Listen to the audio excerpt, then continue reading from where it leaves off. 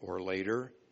And all the printed and audio messages are either on the church website or we're transitioning to a site called sermonaudio.com as well to put them on there.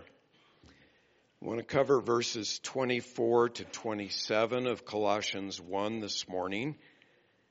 Paul writes, "Now I rejoice in my sufferings for your sake, and in my flesh I do my share on behalf of his body, which is the church, in filling up what is lacking in Christ's afflictions.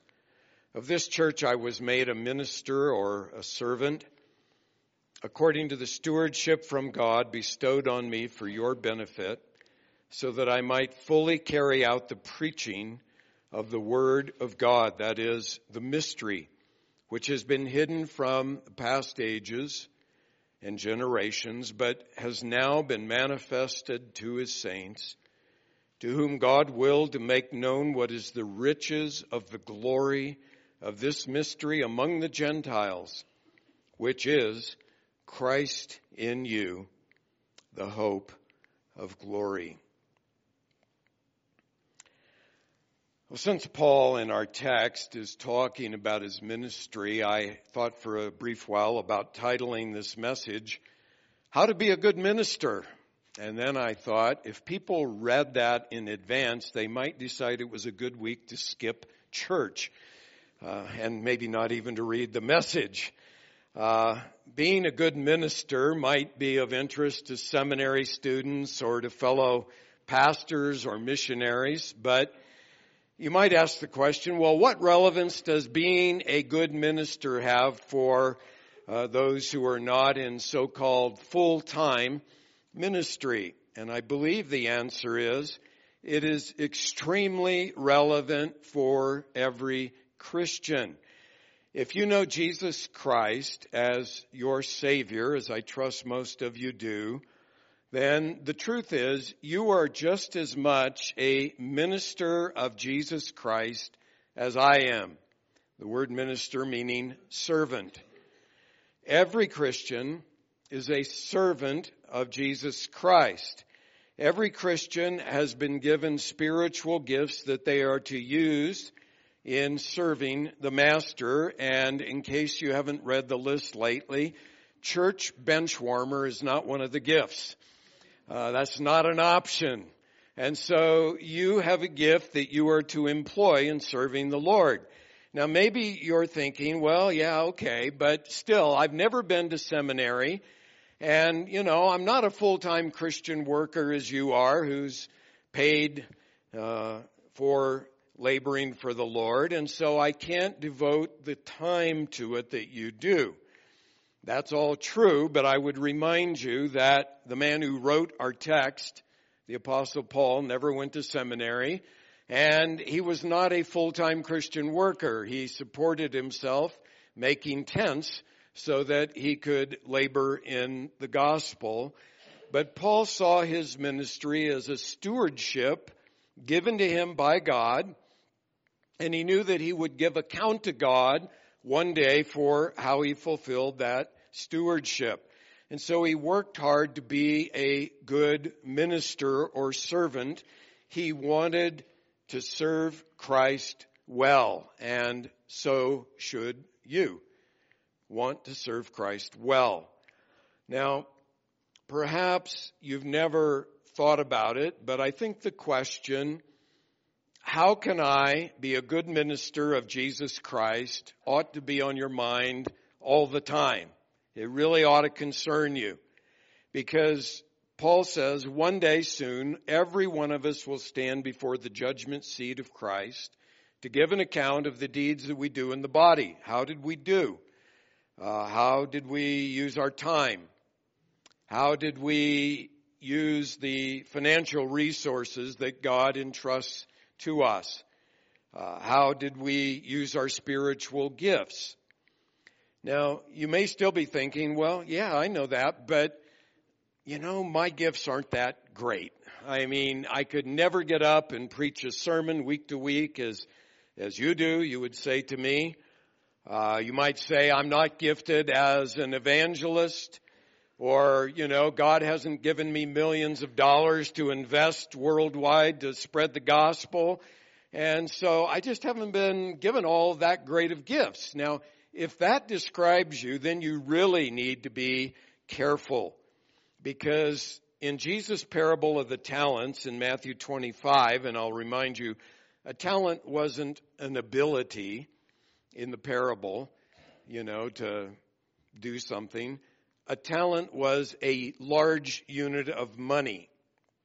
And so in the parable, this master's going away and he entrusts to one servant 5 talents, a sizable amount of cash, and tells him to use that for his purpose while he's gone. He gives 2 to a second servant, same thing, gives 1 to a third. Well, when he comes back, the man who had been given the 5 had invested the 5 and made 5 more, and he receives commendation from the master. The man who had been given 2 invested the 2, and same thing, the master commended him. But the man who had been given the 1 had buried it, hidden it somewhere, and preserved it, and he gave it back to the master. And he received a strong condemnation. The master called him a wicked, lazy, worthless slave. And then, it's kind of alarming, but then he consigned him to be cast into the outer darkness where he says there is weeping and gnashing of teeth. And it seems to me that the clear warning of that parable is the servant with only 1 talent is in the greatest danger of not using it. He'll say, what's 1? Hasn't been that much. And so he doesn't use that 1.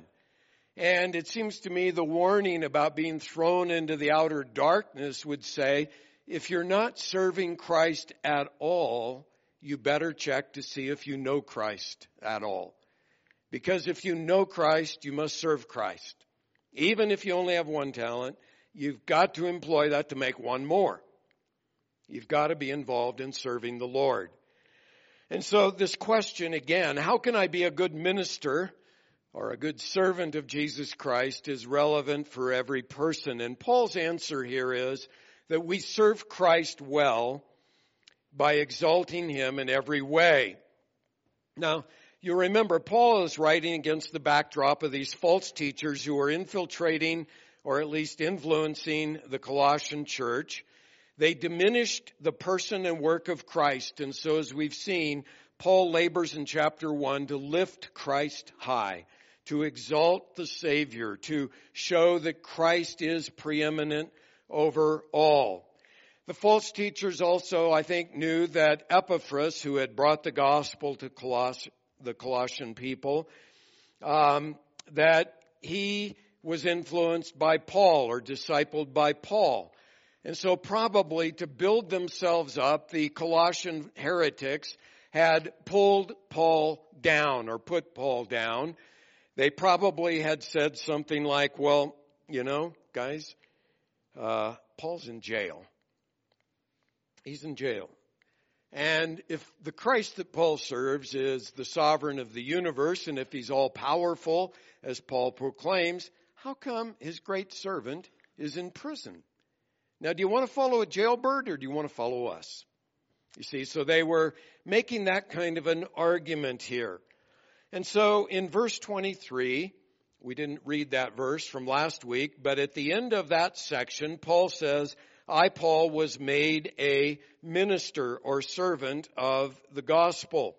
And then in verses 24 to 29, and we can only cover through verse 27 this morning, Paul expands on that theme, and he shows us how he exalted Christ in his ministry. And he shows us how we can serve Christ well in whatever he's given us to do for him. He shows us in verse 24 how we can exalt Christ in our trials. Then in verse 25, how we can exalt Christ in our service. And in verses 26 and 27, how we can exalt Christ in our message. So first of all, in verse 24, we exalt Christ in our trials by enduring them joyfully for his sake and for his church's sake.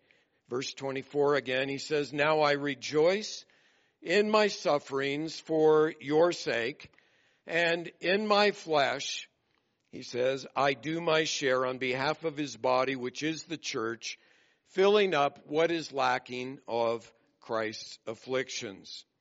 Now, that's a difficult verse for two reasons.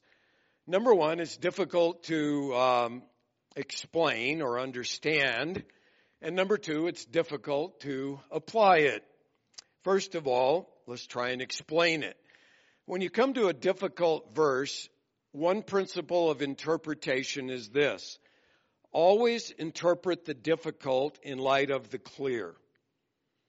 In other words, there are some verses that are so clear you just can't even dodge them. They're plain. Well, the difficult verse is not going to contradict what is clear.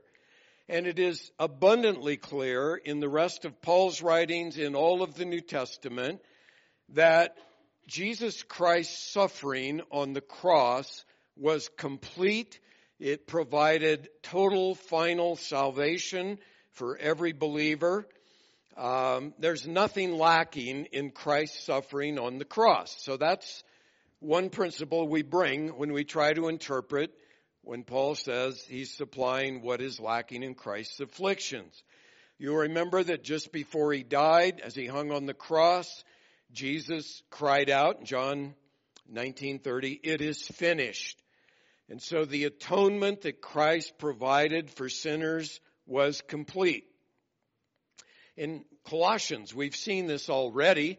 In chapter 1, verses 12 through 14, Paul explains that in Christ we have an inheritance. He says that we have been rescued from Satan's domain of darkness.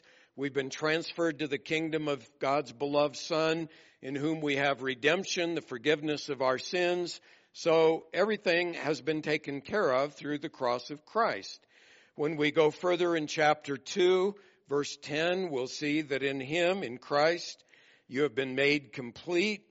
He will go on later in chapter 2 to show that the death and resurrection of Jesus Christ provided complete victory over Satan and all of his forces, that all of our sins have been forgiven. And you could go on and on. Romans, the book of Hebrews, all through the New Testament, it makes it clear that what Christ accomplished on the cross for our salvation is complete. And so there is nothing that Paul or anyone else needed to add to it to make that more sufficient. And so we have to take this in the context here and say, Paul is not here talking about salvation, but rather he is talking about service. That's his theme. In fact, the word that is translated afflictions in verse 24 is not used anywhere else in the New Testament of Christ's suffering on the cross. So Paul does not mean, and I believe the New Testament never teaches, that some way by our suffering we can somehow add merit to what Christ did. There's no need to do that. Christ accomplished a full and complete salvation. So then, what does Paul mean? Well, a lot of suggestions have been offered. I think two views offer the best explanation. The first one is that Jesus clearly taught that his followers must suffer because of their identification with him. He is the head, we are the body. And if we're one with him and he suffered, we're going to suffer. You remember in John 15, verses 20 and 21, Jesus said, "Remember the word that I said to you, a slave is not greater than his master. If they persecuted me, they will also persecute you. If they kept my word, they will keep yours also. But all these things," he says, "they will do to you for my name's sake, because they do not know the one who sent me." Also, in the Olivet Discourse, Jesus' final discourse on future things, He prophesied that before he returned, there would be this time of unprecedented suffering for his followers. In the book of Revelation, in chapter 6, John gets a glimpse into heaven, and he sees the martyrs there. And they're crying out to the Lord, "How long, O Lord, until you avenge our blood?" And the Lord basically says, give them a white robe, tell them to rest a while. And then he adds, Revelation 6:11, just rest until the number of their fellow servants and their brethren who were to be killed, even as they had been, would be completed also. It's a startling verse in that what it's saying is God has a number of martyrs, and that number will be completed.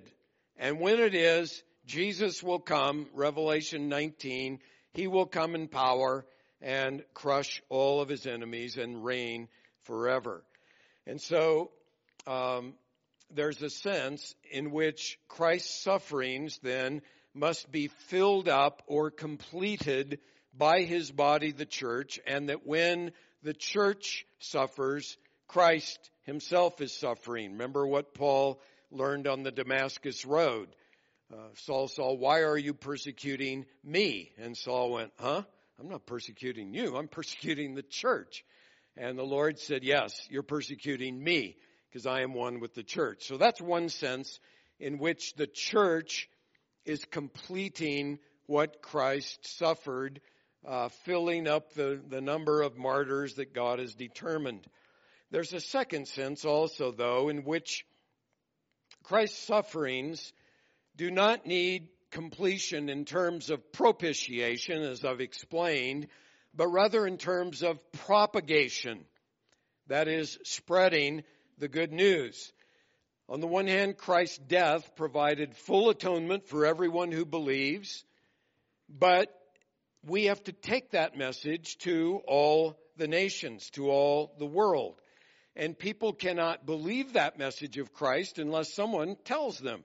And that's what Paul says in Romans chapter 10 and verse 14, where he says, well, how then will they call on him in whom they have not believed? And how will they believe in him in whom they have not heard? And how will they hear without a preacher? William Barclay has a helpful illustration here at this point, I think, where he affirms that the work of Christ is done and completed and no one can add to it. But he supposes a great scientist or a great doctor who labors hard all of his life and really ruins his health to provide a cure for a serious disease. Well, that discovery remains useless unless it's taken out of the laboratory and taken to the people with the disease.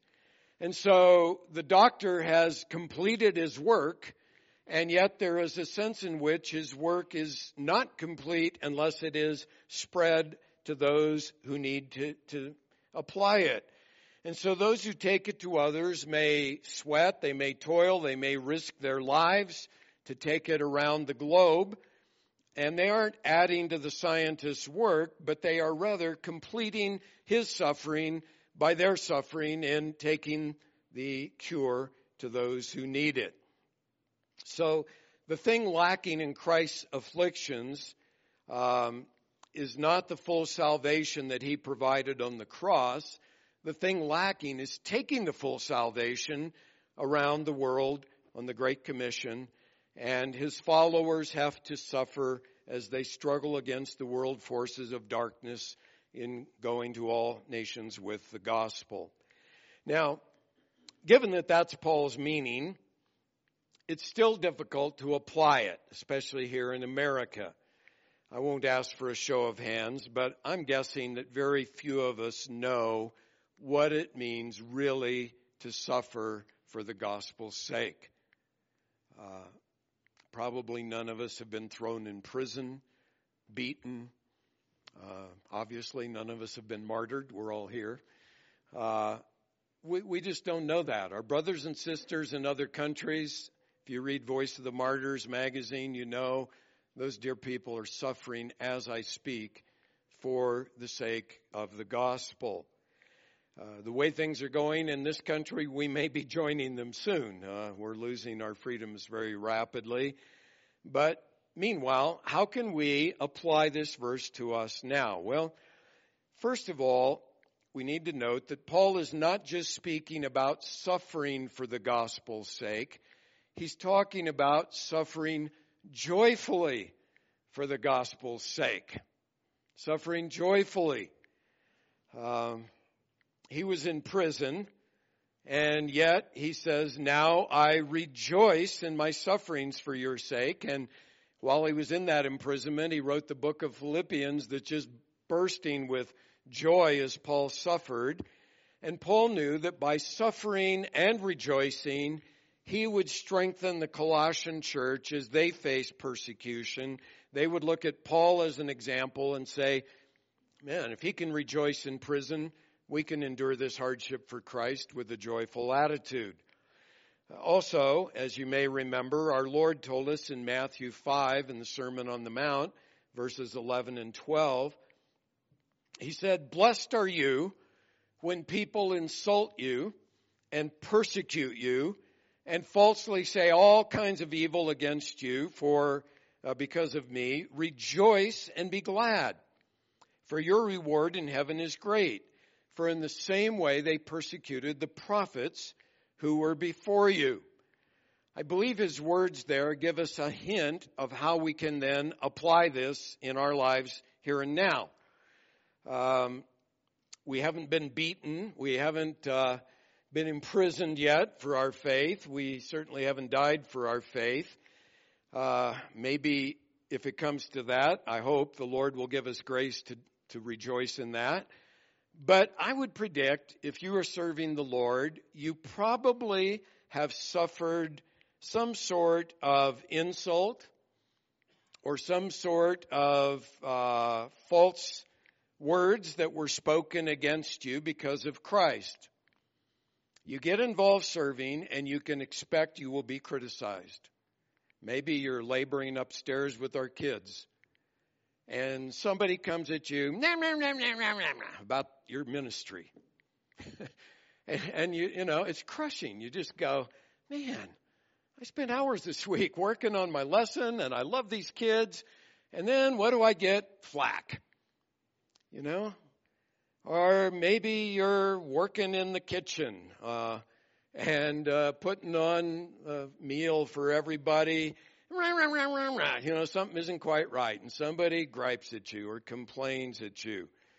Or perhaps, you know, you're doing something else. You're on a worship team, and somebody gripes about something wasn't quite right in the worship time, or whatever. I predict, however you serve the Lord, at some point, you're going to catch it from somebody who either puts you down, they don't know all the situation, they're going to attack you. It happens. So what do? Well, I've seen Christians who say, fine, if that's what I'm going to get for this, I'm out of here. And they quit serving. I've seen some who leave the church over it. Really. And the saddest is I've seen some who leave the faith. They just drop out of the faith altogether. I've seen pastors who leave the ministry because of criticism. So what do? Well, first of all, of course, you ought to go to the critic and try and be reconciled to understand their point of view. Maybe they have a legitimate point you need to apply.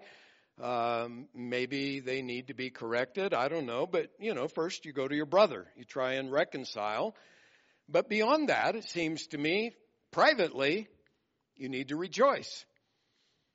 You need to rejoice. I went through a really, really hard time in my church in California a few years back. Hardest time in ministry that I'd had up till then. I have a file folder full of letters. I haven't read them since that time. Someday I might. Maybe after I retire. I don't know. But a file full of letters calling for my resignation, you know, just attacking me. And I remember at that time, I came across Matthew 5, and I just was filled with joy as I thought, wow, this is the first time I've ever had to suffer for the Lord. And Jesus says, rejoice. And be glad, your reward in heaven is great, because they persecuted the prophets before you. And so count it a privilege that you've been counted worthy to suffer for the name of Christ when you catch flack or criticism, as you will. In some way, you're filling up what is lacking in Christ's afflictions. And when you endure trials joyfully for Christ's sake, then you exalt Him. You exalt Him. That's the first thing. Secondly, we exalt Christ in our service when we do it in the power of His Spirit as stewards appointed by Him. That's the point of verse 25. Paul says, of this church, I was made a minister. Remember, that word isn't stained glass. It means servant. I was made a servant according to the stewardship from God bestowed on me for your benefit, so that I might fully carry out the preaching of the Word of God. Now twice, up in verse 23, just before our text, and then here in verse 25, Paul says that he was made a servant, or he became a servant or a minister. And you ask, well, how did that happen? How did Paul become a servant of the gospel? Did he go into a counselor and take an aptitude test, and the results came back and said, you ought to be a minister, man. That's your gift. That's your calling. Well, we know, no, that's not how it happened. That's not how it happened. In Galatians 1:15, Paul says this, that God set him apart from his mother's womb. So it was a God thing. And we read the actual story in Acts 9. Paul is approaching Damascus. He's going to persecute the church. And as he comes, there's this bright light from heaven. If he's riding a donkey, we don't know if he was that or walking, but I believe he fell to the ground. He was blinded. He heard a voice from heaven saying, Saul, Saul, why are you persecuting me? And Saul asks, who are you, Lord?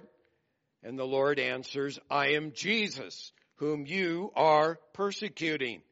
But get up and enter the city, and it will be told to you what you must do. So he gets up. He goes into the city. Meanwhile, the Lord goes to Ananias, a faithful man, tells him, I want you to go to this particular street and find this man Saul, lay your hands on him and pray for him so he'll receive his sight. And Ananias, understandably, is a little bit hesitant to do that for a terrorist. I mean, this guy is terrorizing the church. And the Lord assures him down in verses 15 and 16 of Acts 9, he says, go, for he is a chosen instrument of mine to bear my name before the Gentiles and kings and the sons of Israel, for I will show him, notice, how much he must suffer for my name's sake. So that's how Paul became a minister, a servant of the gospel. God laid hold of him, basically. And so Paul wasn't, did you ever sing this song in Sunday school? I'm dating myself, but we used to sing, a volunteer for Jesus, a soldier true, others have enlisted, how about you? And so on. And we would sing this song about being a volunteer for Jesus. Well, Paul wasn't a volunteer for Jesus. Paul was a conscript. See, he didn't sign up, he was drafted. You remember those old army posters where Uncle Sam's got his finger pointing out and says, I want you, for the U.S. Army. Well, that's how Paul became a minister. Now, maybe you're again thinking, boy, I'm glad God hasn't called me into ministry. But remember what I said at the start. If you know Christ, He has. He has called you. Maybe not to get up and preach, maybe not to go be a missionary or an evangelist or whatever, but He's given you spiritual gifts. He's given you time. He's given you money. And you're to strategically think through, how can I use what He has given me to advance His kingdom, seeking first His kingdom and righteousness. And so whatever your gifts are calling, that's what God has called you to do. Now, what does Paul mean when he says that he might fully carry out or literally fulfill the Word of God. Well, I think we can learn something there about our service. When you track that phrase, fulfilling the Word of God, through the New Testament, two different texts jump out at you.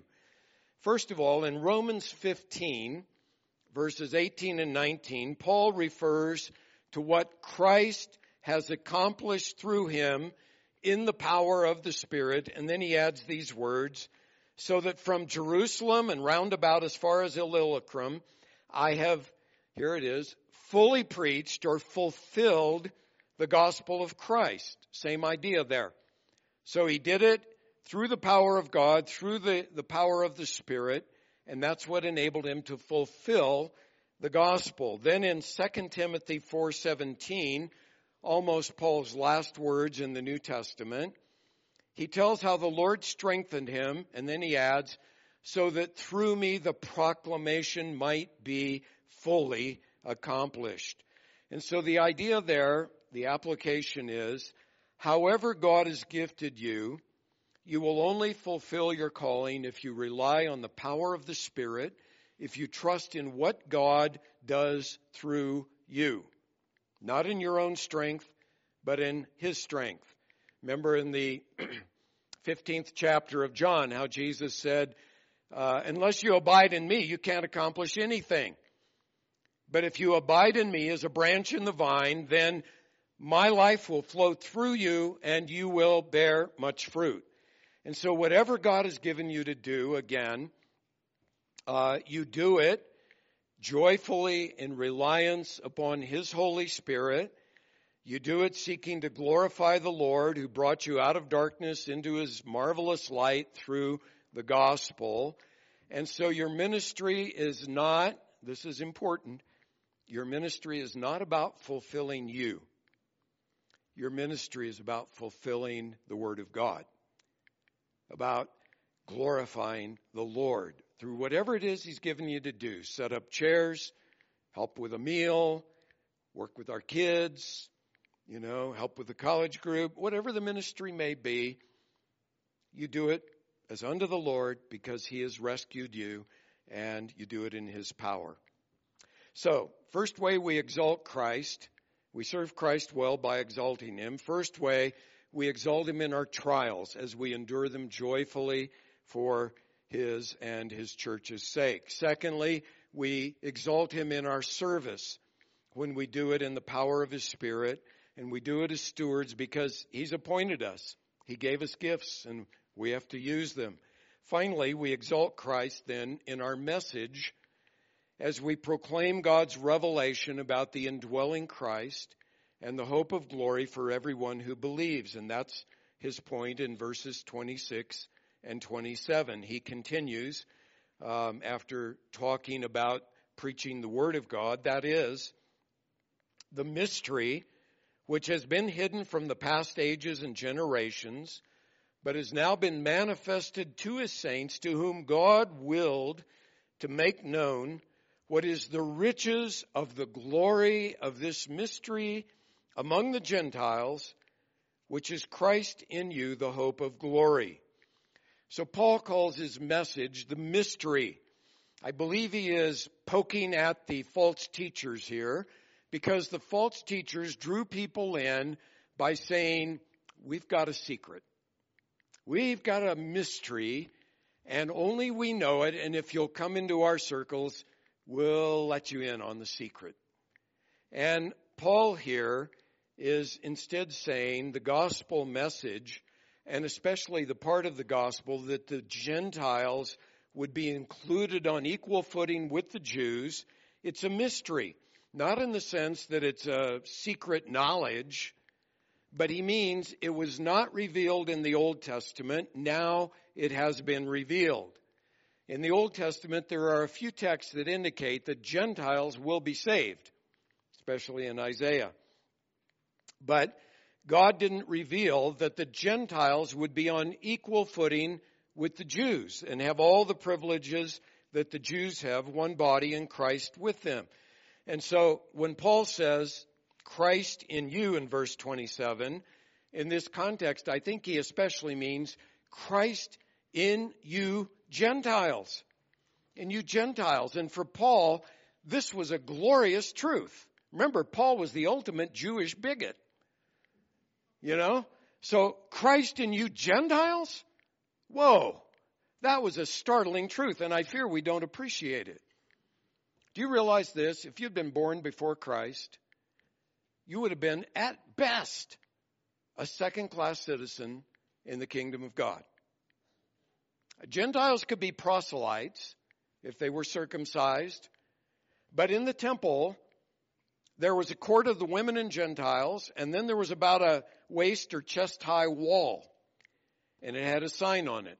And it said, if you are not a Jewish man and you go beyond this wall, your death is your fault.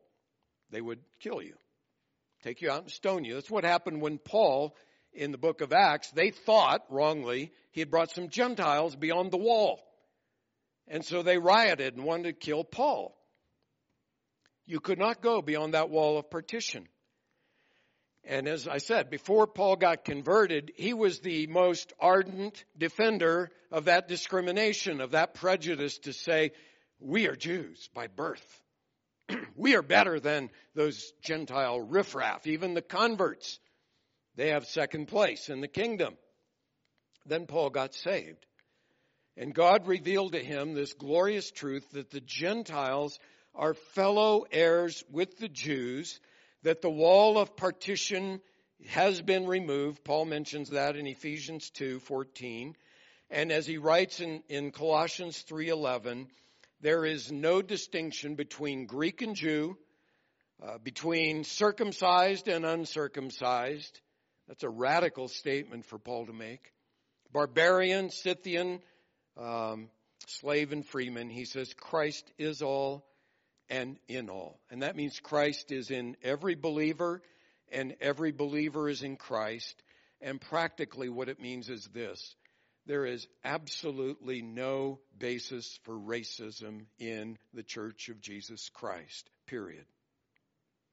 It is a tragedy that racism has been promoted in the evangelical church, especially in the South. It's just unbiblical. And so we exalt Christ in our message when we proclaim the glorious riches of Christ, indwelling every person from every race who trusts in Jesus Christ. Equal footing for all. Now, Paul says the riches of the glory of the gospel. He's just piling up words here that are hard to expound on. Riches of the glory of the gospel, he says, is Christ in you, the hope of glory. Now, I know that every one of you who knows Christ knows that those words are true. I know they're true also. That when you trust Christ, he dwells in you, and there's the promise of glory ahead. We'll all be in heaven in glory with him. We all know that. But do we really know that? Do we really practice that each day? You think about this past week. Would it have gone any differently if you had realized moment to moment, the living Christ dwells in me, and I'm going to be with him in glory shortly?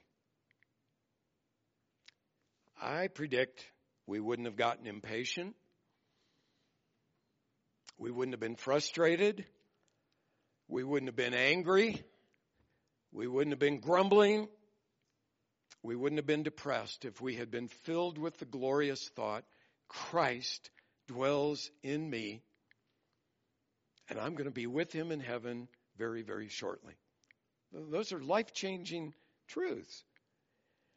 Would we have spent our time as we spent our time this week if we had thought, Christ is in me, and heaven is ahead, and I'm going to be with him? Would our hearts have grown cold in our devotion to him, where we went, I don't know, read the Bible, pray. I don't want to do that. I'll look at my email on my iPhone or whatever. Would our attitude have been that if we had thought, Christ is in me and heaven is shortly ahead? I'll be with him in glory. It's just a life-changing truth. You see, Christianity isn't primarily about rules, although there are rules, and it's not primarily about religious ideas, although there's certainly sound doctrine all through the Word. It's primarily a living, personal relationship with the risen Christ who dwells in you and you in Him, and He has called us to share His glory. And so we exalt Him when we proclaim His indwelling presence for all who believe and the hope of heaven ahead that is relevant to every person because, as I've said often, the statistics on death are very impressive. We're all going to die shortly, but we have the hope of glory. We have that hope. I graduated from college many decades ago, and yet I still have this recurring dream, and I've read that it's common among college people. Some of you this week are facing finals, and here's the dream. I dream that I'm in college and I have a full load, and it suddenly dawns on me, I haven't been going to a particular class all semester, and I haven't been doing the assignments, and the final is coming, and I don't even know where the class meets, and I got to take the final, and I'm going to flunk. Any of you had that dream? I have it. Yeah, several of you have. Now what I dream is I have to preach Sunday, and I'm unprepared, and I walk in and the sanctuary is disheveled and a mess, and I'm thinking, what am I going to do? I don't know what I'm going to say, and so it's kind of transferred on me. It's the same idea. I am not ready for the big exam. Okay? Not ready. Well, if you know Christ, then you're enrolled in a course, and the course is called Ministry 101. You are a minister, a servant of Jesus Christ. Maybe for some of you, this is the first time it's dawned on you, I'm in that class. And I've got assignments that I have to do. And there's a final ahead. I'm going to stand before the Lord who's going to say, what'd you do with that talent? What'd you do with it? How'd you use it this semester? And so your grade is going to be based on, did you exalt Christ in every way you could in whatever He has gifted you and given you to do? Did you exalt Him in your trials by rejoicing for Jesus' sake and filling up that suffering as you joyfully proclaim the gospel to those who have no hope? Did you exalt Him in your service by doing it in the power of His Spirit, realizing I'm just a steward, He's given me this to do, I'm doing it for Him? Did you exalt Him in your message by proclaiming that Christ indwells you, that heaven, glory is ahead, and that if people will trust Him, they can have Christ living in them and the hope of heaven as well? So remember, you're in that course, you're in the ministry, and the exam is ahead, but by the power of Christ, you can ace it. You can get a good grade and hear Him say, well done, good and faithful servant. Father, I pray you would help each of us to be good stewards of what you've entrusted to us.